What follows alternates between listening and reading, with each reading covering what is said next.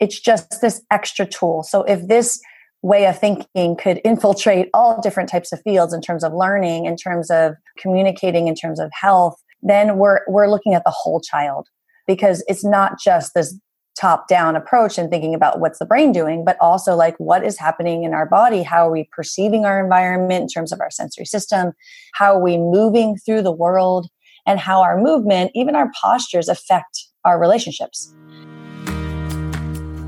Welcome to the Tilt Parenting Podcast, a podcast featuring interviews and conversations aimed at inspiring, informing, and supporting parents raising differently wired kids. I'm your host, Debbie Reber, and today's guest is a licensed clinical psychologist and board-certified dance movement therapist, Dr. Lori Baudino. Dr. Baudino provides therapeutic support to assist parents in understanding, handling, and accepting the challenges of parenting and the complexities of a developing child. She specializes in supporting children identified with special needs, including those with learning disabilities, early life traumas, academic, behavior, or emotional challenges, children on the autism spectrum, and those with chronic acute illnesses. In our conversation, we talk about the mind-body connection and how teaching differently wired kids to tap into this relationship and learn how to understand their body's unique language can be a valuable tool as they learn to regulate their emotions, better understand social communication, and more. I hope you enjoy our conversation.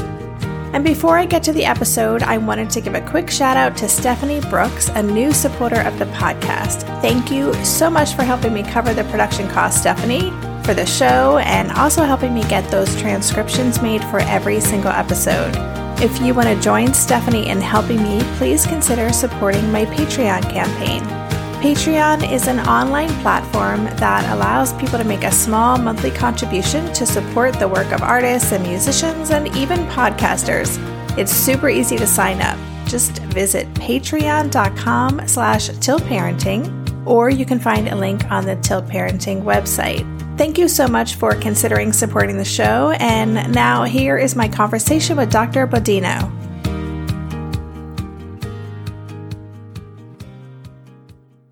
Hi, Dr. Baudino. Welcome to the podcast. Hi, thanks for having me. Yeah, I'm really excited to have this conversation and talk about movement and our differently wired kids. It's a kind of a new conversation to be bringing to the podcast, and I think it's going to be really valuable for our listeners. And before we get into the work that you do specifically and how this is going to really help the parents in our community, I'd love to hear more about your story. I always like to hear from my guests about their personal why and what drew them to the work that they do. So could you tell us a little bit about what you do and who you are? Yes, I'm a licensed clinical psychologist and a board-certified dance movement therapist, and I'm also a mom. I have an integrative approach to health in that I support all children from ages 0 to 18, whether it's sensory differences, neuro differences, children on the spectrum. I also work with children with anxiety and also just those typical parenting challenges, but not just by talking and hearing concepts, but actually supporting the idea of embodying practices and connection. To do this, it just always seemed to make sense to me that this idea that illness and challenges and experiences happen in the body. So to me, it's like, what better way than to look at the body as a means of helping people to connect and to be better. And can you tell us about your personal why for doing this work? So my personal why, when I think about, I was that child that tap danced my book reports and played basketball to learn to count and just found creative ways to find meaning in learning. And so to me, using the body always just makes sense to me. And it gave me this passion for supporting other children to feel connected in their learning, to be able to express and have that emotional vocabulary, to connect with parents and other peers, and just this whole mind, body, and spirit approach. I was always kind of that creative kid that was thinking outside the box, and finding that I truly believe to this day, even having my own kids, that children are so capable and competent, and it's about finding that wonderment and curiosity to explore and experience that really brings about those connections. Well, I have to say, this idea of movement as a field or as something like an activity even that you could do with kids was something I had never heard of until my son was in preschool. That was one of the extra things, they brought in a movement instructor. Eric was his name. And he came in once a week and he worked with all the kids. And it was fascinating to me. It was just something I never even crossed my mind, because it just wasn't part of my experience as a child. And it seemed like a kind of a new thing. Is it something that's becoming more, more known or used among kids? Well, as a field, the dance movement therapy field has been around for over 50 years as this modality of looking at the mind, body, and spirit and how we express emotional and psychological needs through our bodies. And so, I think that now children in our schools are really learning more about mindfulness and awareness. And this is awareness and mindfulness doesn't mean sitting still. It actually means moving and being able to communicate and be aware of what our needs are. And so, when we think about children having more opportunities to engage, and then this piece, my work is really looking at it in terms of how to help child and parent or care provider or academic teachers understand that there's this constant nonverbal communication that's going on between people and that we should pay attention to it. Interesting. So there's a strong connection then with social intelligence or social emotional intelligence and just awareness of other people as well. Absolutely. Absolutely. Yeah. And kind of taking away the labels that we put on people and really looking at it as a means of like a movement process that if you, for example, if the child is, instead of being aggressive, they're moving with quick, direct, strong movements, then we can give them awareness of those choices and then they can be able to shift and change them. Or just how we meet our child every day. What does our posturing look like? What are our facial expressions look like? And it really impacts our relationship. Oh, it's so interesting. So I want to kind of take a step back and talk about just this idea of body knowledge. Can you give us, a definition of what that is? And maybe through some examples, show us why it is such an important thing for differently wired kids in particular to develop. Absolutely. So body knowledge is something that I developed based on this idea, this modality of dance movement therapy, in that body knowledge, I define it as this awareness of how the body holds emotional, physical, and psychological experiences, and further how the recognition of our body and its movements may promote integration within the body. So when we think about how we move, we are moving internally, like heart rate and blood flow and breathing and eye movements. So some of those internal or more intimate movements that we do. When we also are moving between our relationships with each other in terms of our postures, how we hold a child, how we interact with our gestures, and then also in relationship to our environment. So the idea is that the more kids are able to understand their body movements, like for instance, what happens in the body right before they lose attention, or when a feeling comes over them, what happens in their body. And conversely, with a parent, when we get triggered, we talk about triggers in parenting, like when we get activated by our child, we actually experience that through our body and then we actually emote it outwards. So when we talk about it in therapy, it's not just about talking about it. We actually can embody it for more control and more ability to change it, or to say, hey, I like this way of moving, I'm going to keep it. A lot of our disconnects between people, between peers, is that there's different qualities of movement. So maybe someone's moving really quick and the other person's moving really slow. So that's like a minimizing way of saying that. But we want to see that when we are integrated, there's this even flow going back and forth, that there's this dance that goes back and forth and this reciprocity. The other part I tend to say is that when we think about children, especially children that have those sensory differences or neuro differences, we're looking at these differences between chaos and rigidity. So if you think about a child who's having a tantrum, it's quite chaotic in their movements. So helping them be aware of it, as well as us, the care providers, being aware of their movements, helping them to see how each part could be separate and then how it's linked together to have control over their movements, gives them more opportunity to change that sensation, to change that tantrum kind of chaotic behavior. And on the flip side, if we look at rigidity, a child who is very rigid and set in their ways, that looks like a movement profile as well.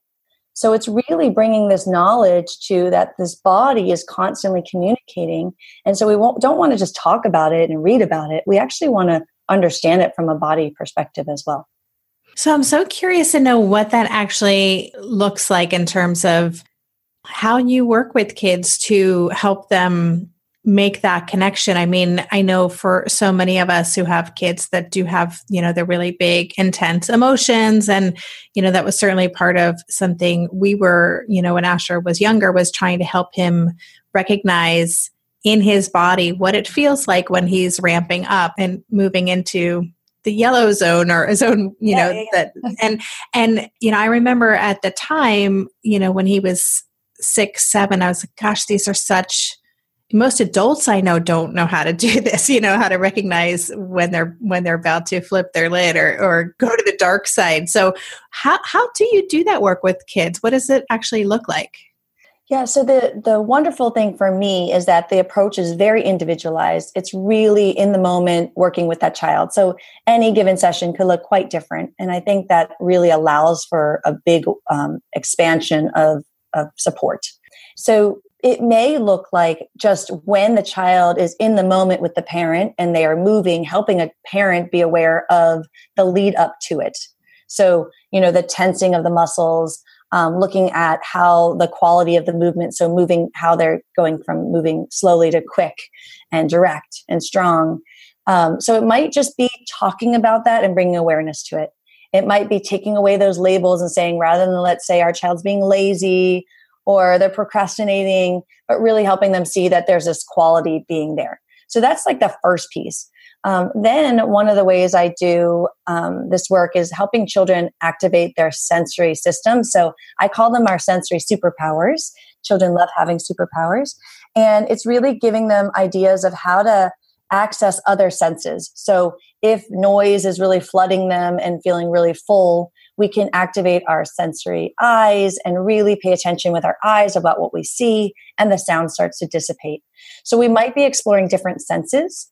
And again, it's not just talking about it, but actually doing activities where we're engaging in these movement qualities. Oftentimes in my session, it might be that we're talking about perspective taking and how the parent can understand the child, let's say, and the child can understand the parent.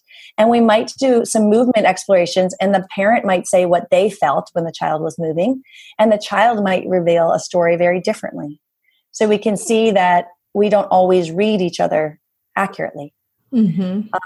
And, it also might look like that very play-based approach where you're joining the child at their level in terms of the play and mirroring and following them, but also adding in that we can amplify the movement and make it bigger for the child, or we can minimize it and make it smaller and engage the child. So everything is very active. We're not just talking. But I do love, we were talking about flipping the lid. I love talking about the neuroscience and understanding the brain. And then I just might also play with it.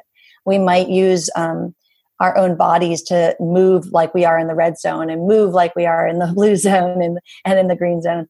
We might use dolls and characters, but we're really physical. We're really engaging and embodying it in practice.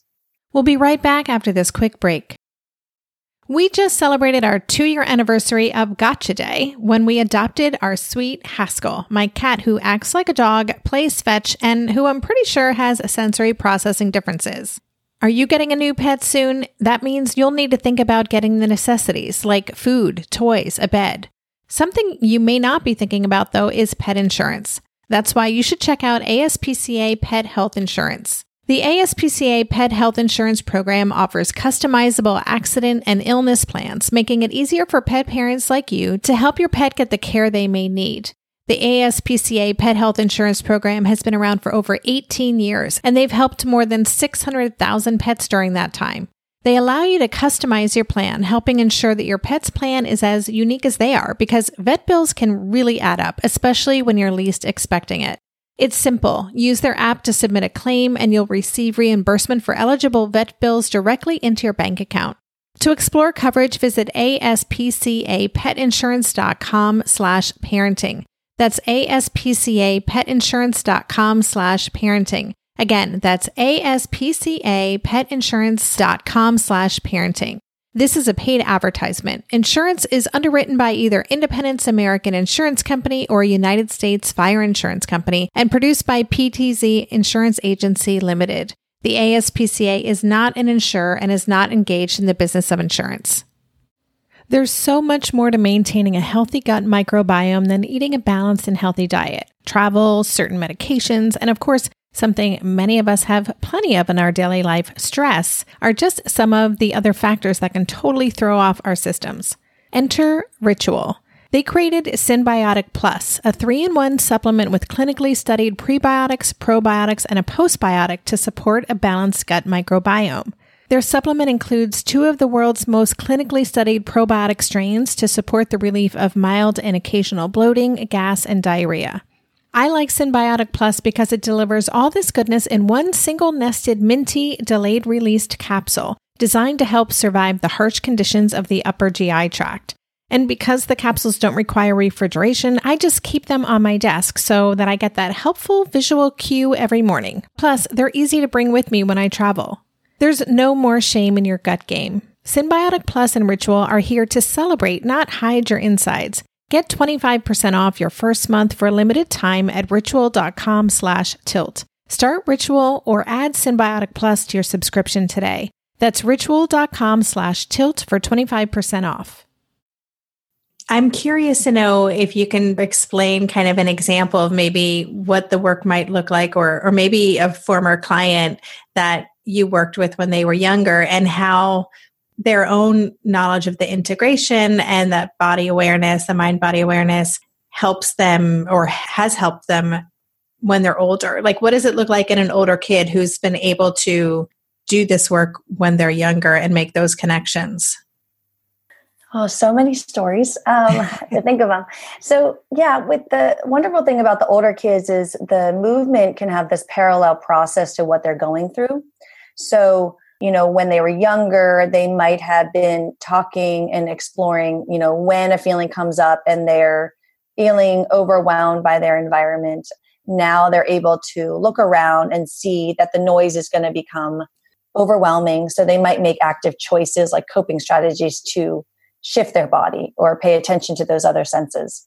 They also may find outlets for creating movement routines. So one of the things we might do in our sessions is we take a journey. So we do a movement journey where it looks like a warm up. We're kind of moving each part of the body, and all of a sudden it starts to look like something. Maybe we're walking, maybe we're flying, maybe we're going somewhere. And all of a sudden the child will start telling a story with their body. So it actually looks like we're kind of role playing and we're moving. And that story that will come up will mimic what their experiences are. So it goes from this more behavioral kind of looking at a very direct approach into this more abstract thinking and kind of forming these concepts of how to link what they're feeling to what's happening in their life. So the stories might be, they feel like they're walking and they feel stuck. And then they might be able to talk then at an older age about how it feels similar to their life and feeling stuck in their treatment or stuck in their situation at school. So the concepts kind of keep expanding. In terms of younger kids with their parents, I'm hearing that parents feel like they're really understanding their child and they're able to get there and meet their child from a body level, which then helps them get out the door to transition to school, helps them get out of the headspace of like getting annoyed and frustrated, and more so feeling really like able to connect and engage. So I guess what I'm hearing is that, and this is probably like my audience is going to be like, duh, Debbie, but what I'm hearing is that really the body is another tool. Like it is an extension of ourselves, but it becomes a tool that can be used to help re-regulate ourselves, to really tune in with what's going on, as well as recognize what's happening with other people. So once we know how to use that tool, then it just becomes this really powerful part of our toolbox that we can move through the world with. Absolutely, yeah. And I don't mean to be vague in the descriptions. It's just there's so many different versions of the work. And the most important part is just what you said, is that it's just this extra tool. So if this way of thinking could infiltrate all different types of fields in terms of learning, in terms of communicating, in terms of health, then we're looking at the whole child, because it's not just this top-down approach and thinking about what's the brain doing, but also like what is happening in our body. How are we perceiving our environment in terms of our sensory system? How are we moving through the world? And how our movement, even our postures, affect our relationships. And so, when I'm talking to a child or a parent, it's not just talking about it. It's really noticing for them, like, do you notice when you're talking about this, your shoulders change or your face, frowns? There's this tension in your relationship when you're interacting with your child. And how do we get there to be an even flow back and forth, and like an authentic flow? Sometimes there's this, I constantly in my work see these extremes of parenting styles, and this idea of like peaceful parenting can seem so far to one side. Sometimes it's beautiful. And it's also needed that middle place of that just right fit, that goodness of fit, where you know when to go in and when to come out, which is just like a dance. When to set those boundaries and expectations and when to pull back and let them kind of explore on their own. And when you can do this from a body place, you kind of drop out of your head and you're just really connected to the child. Right. Wow. So, and is part of this also kind of helping kids learn how to, tune in with their intuition, for lack of a better word, or just, I think so many of us want our kids to know how to trust their gut, about a situation, or if something is an unsafe environment. Is that part of the work you do as well? Absolutely. I love the gut work. Yeah, absolutely. It's just giving them an opportunity to say that their words are constantly being communicated. I think that's one of the biggest parts, is that they're always telling us information. It's just that oftentimes we don't see it unless they use their words. And so it's letting them know that you are seen, and then there are words to go with that of what you're doing. But that they are able to say, hey, when I'm moving like this, when I'm pulling away, when I'm going towards something, when I'm quickening my speed, this is all meaningful and it deserves attention. And then they get to really be aware of what's happening in them. Like, wow, I felt that come over me. I felt my body tense up, and I can change it. I wasn't a bad kid. I just got really fast and really direct when I was really too close to the other child. I needed to have more space. I needed to be aware of my surroundings when I moved that way. And so there's less of a judgment and more opportunity for that kind of growth mindset, that effort that's put into it to say, like, your intentions are understood. And then of course you can be held accountable if you need to check in and you made if you bumped into someone, but also that you can be understood. So the child feels really seen. And then also we just know that learning, it's not just learning on one side of the scale and then emotions on the other and then the body on the other. It's all together. And we know we learn so well when we are embodying learning, when we're actually physically learning. Yeah. So again, it's just that extra piece of just paying attention to it. So everything I do is, I can't help but look at the body. Yeah. I mean, as you're saying that, I'm thinking of articles I've read where people can retain, well, even just taking notes, right? Taking notes by hand, you retain the information more than if you're typing it. And that's a more active mind-body thing going on. And I know walking while listening to a class is better than maybe sitting still, so it's super interesting.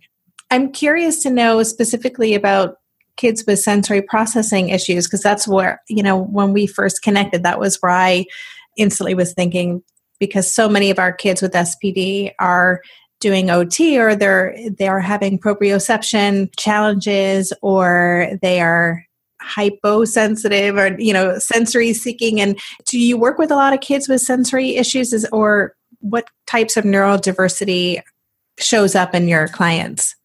Absolutely. It is one of my most common challenges that I see, or differences that I see, is the sensory processing differences, the neuro differences. That looks like, whether the child has high IQ and then social emotional challenges. So you see that huge discrepancy brings about challenges. The sensory system, I do collaborate with occupational therapy centers, and I truly value the work that they do, and seeing such incredible leaps with children in terms of being able to modulate their sensory system in order to pay attention, to sustain school. It's just incredible. And so I very much collaborate in that approach of knowing those techniques, knowing the primitive reflexes and knowing strategies for helping a child within the classroom or at home.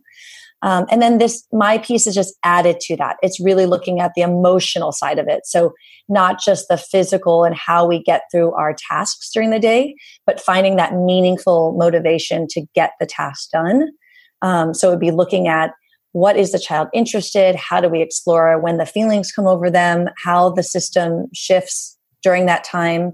When to understand whether it's a behavior.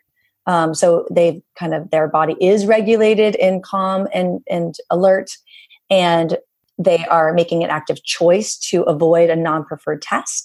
That would be more behavioral side. And we could look at the emotion side to see how can they find meaning in what they're doing?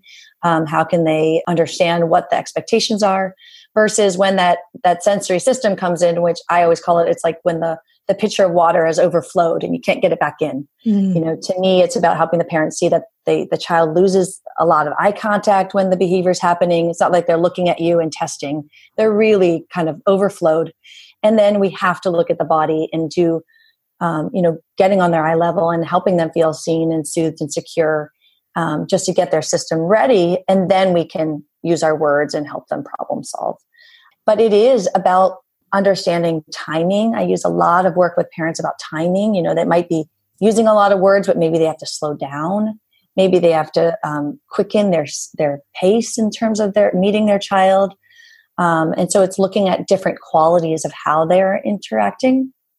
And, again, adding that emotional piece to it. So we used games and we used toys and symbolic play, and then movement stories. We use sports activities, just different ways to understand the emotional side to it, like their feelings.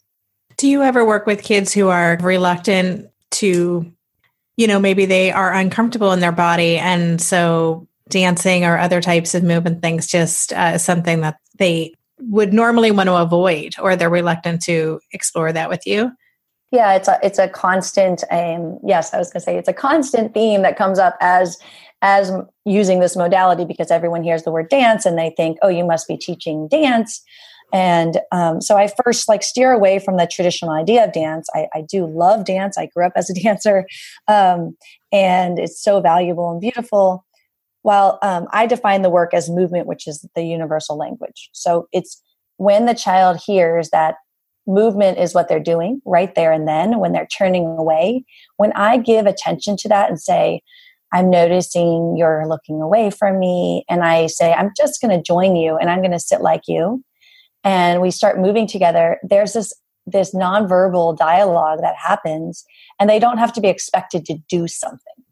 So that fear is taken away. So I'm not asking them to perform for me. I'm not asking them to do a certain exercise 5 times. I'm just bringing their attention to that we're having a dialogue with our body. And then when we're ready, we'll use our words. We'll bring in words to it. Some kids come in talking nonstop. And then I have to let them know, hey, I'm hearing your words, but I'm seeing your body is looking down, or you're holding your posture this way. And even just, I'm using words because we're talking on this podcast, but when I'm showing it in my posturing and how I'm sitting and how I'm responding to them, everything's so intentional. They feel supported and seen. And I can't make up the stories. These children come up with the most incredible conversations through their body. And they have this dialogue, whether, they're frustrated and something's going on and they're really picking at their shirt or, their fingers. And I'm talking about how they have control over those fingernails, even though they might not have control over what's going on. Everything they're doing is intentional. And then it's like helping the parent. It's almost, it brings joy, and it's silly sometimes with the parent having to slow down and follow their child lead, really move like the child. The parent will ultimately want to take over and have the child do it their way.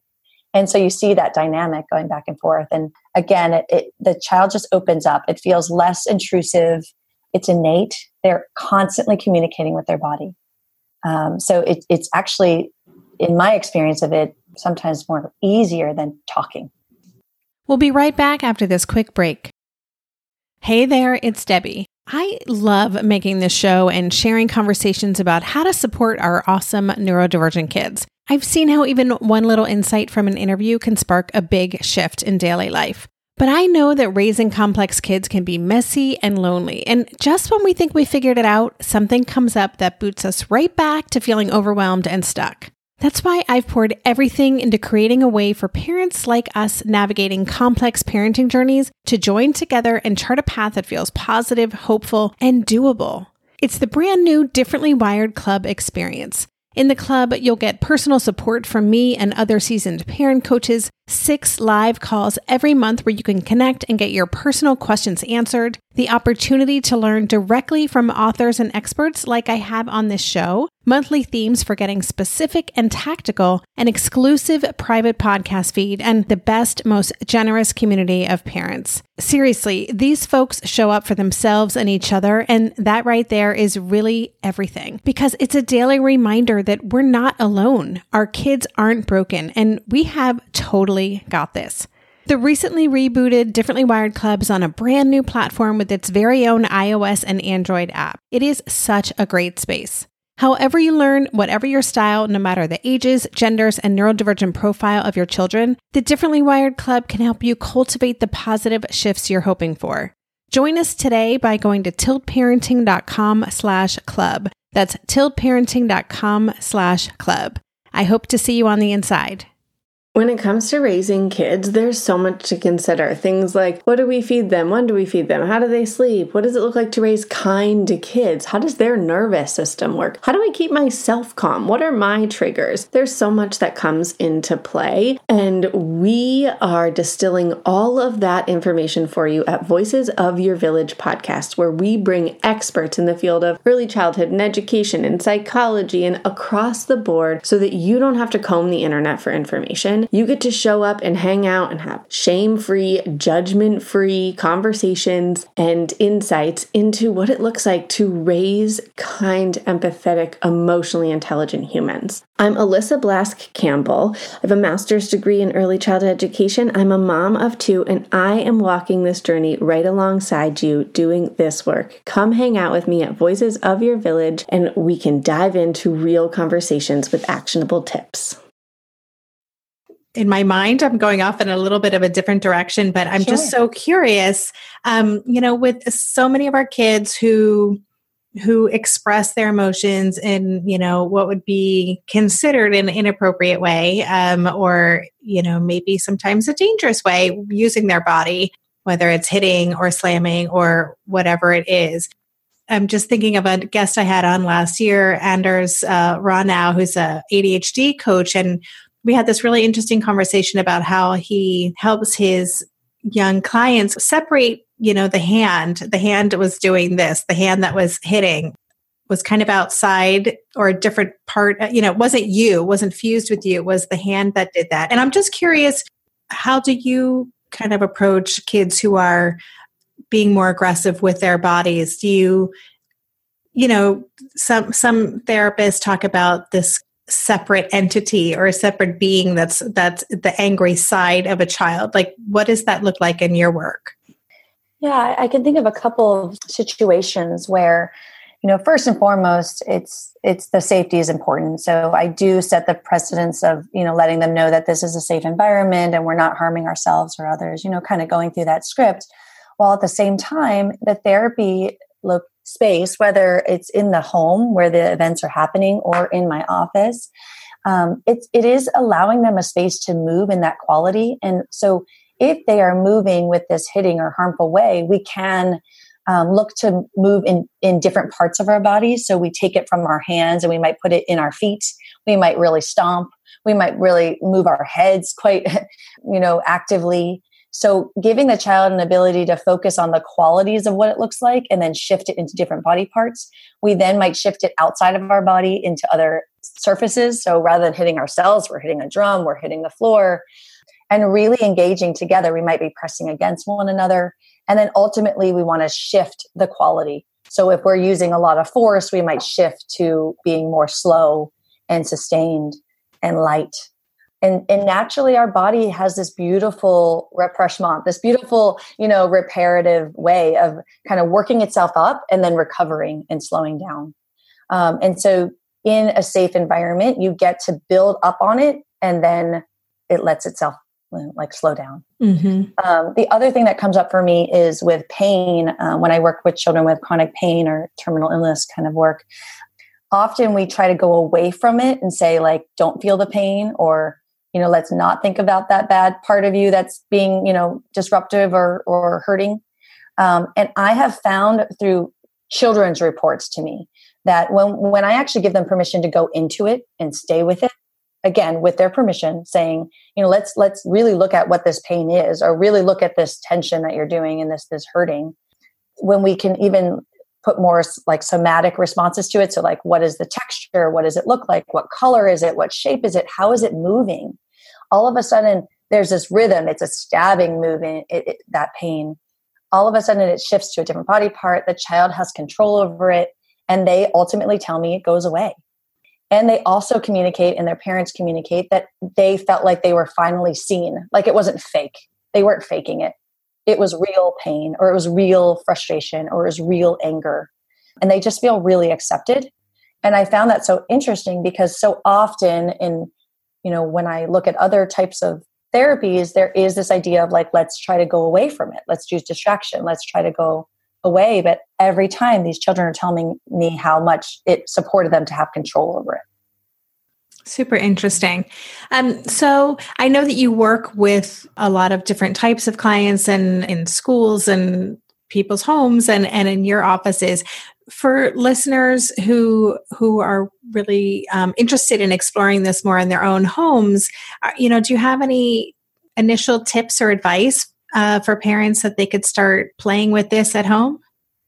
Yes, I do. I mentioned it before, but just thinking about how mindfulness is being integrated in our school systems and our social world is just to know that mindfulness awareness can be movement.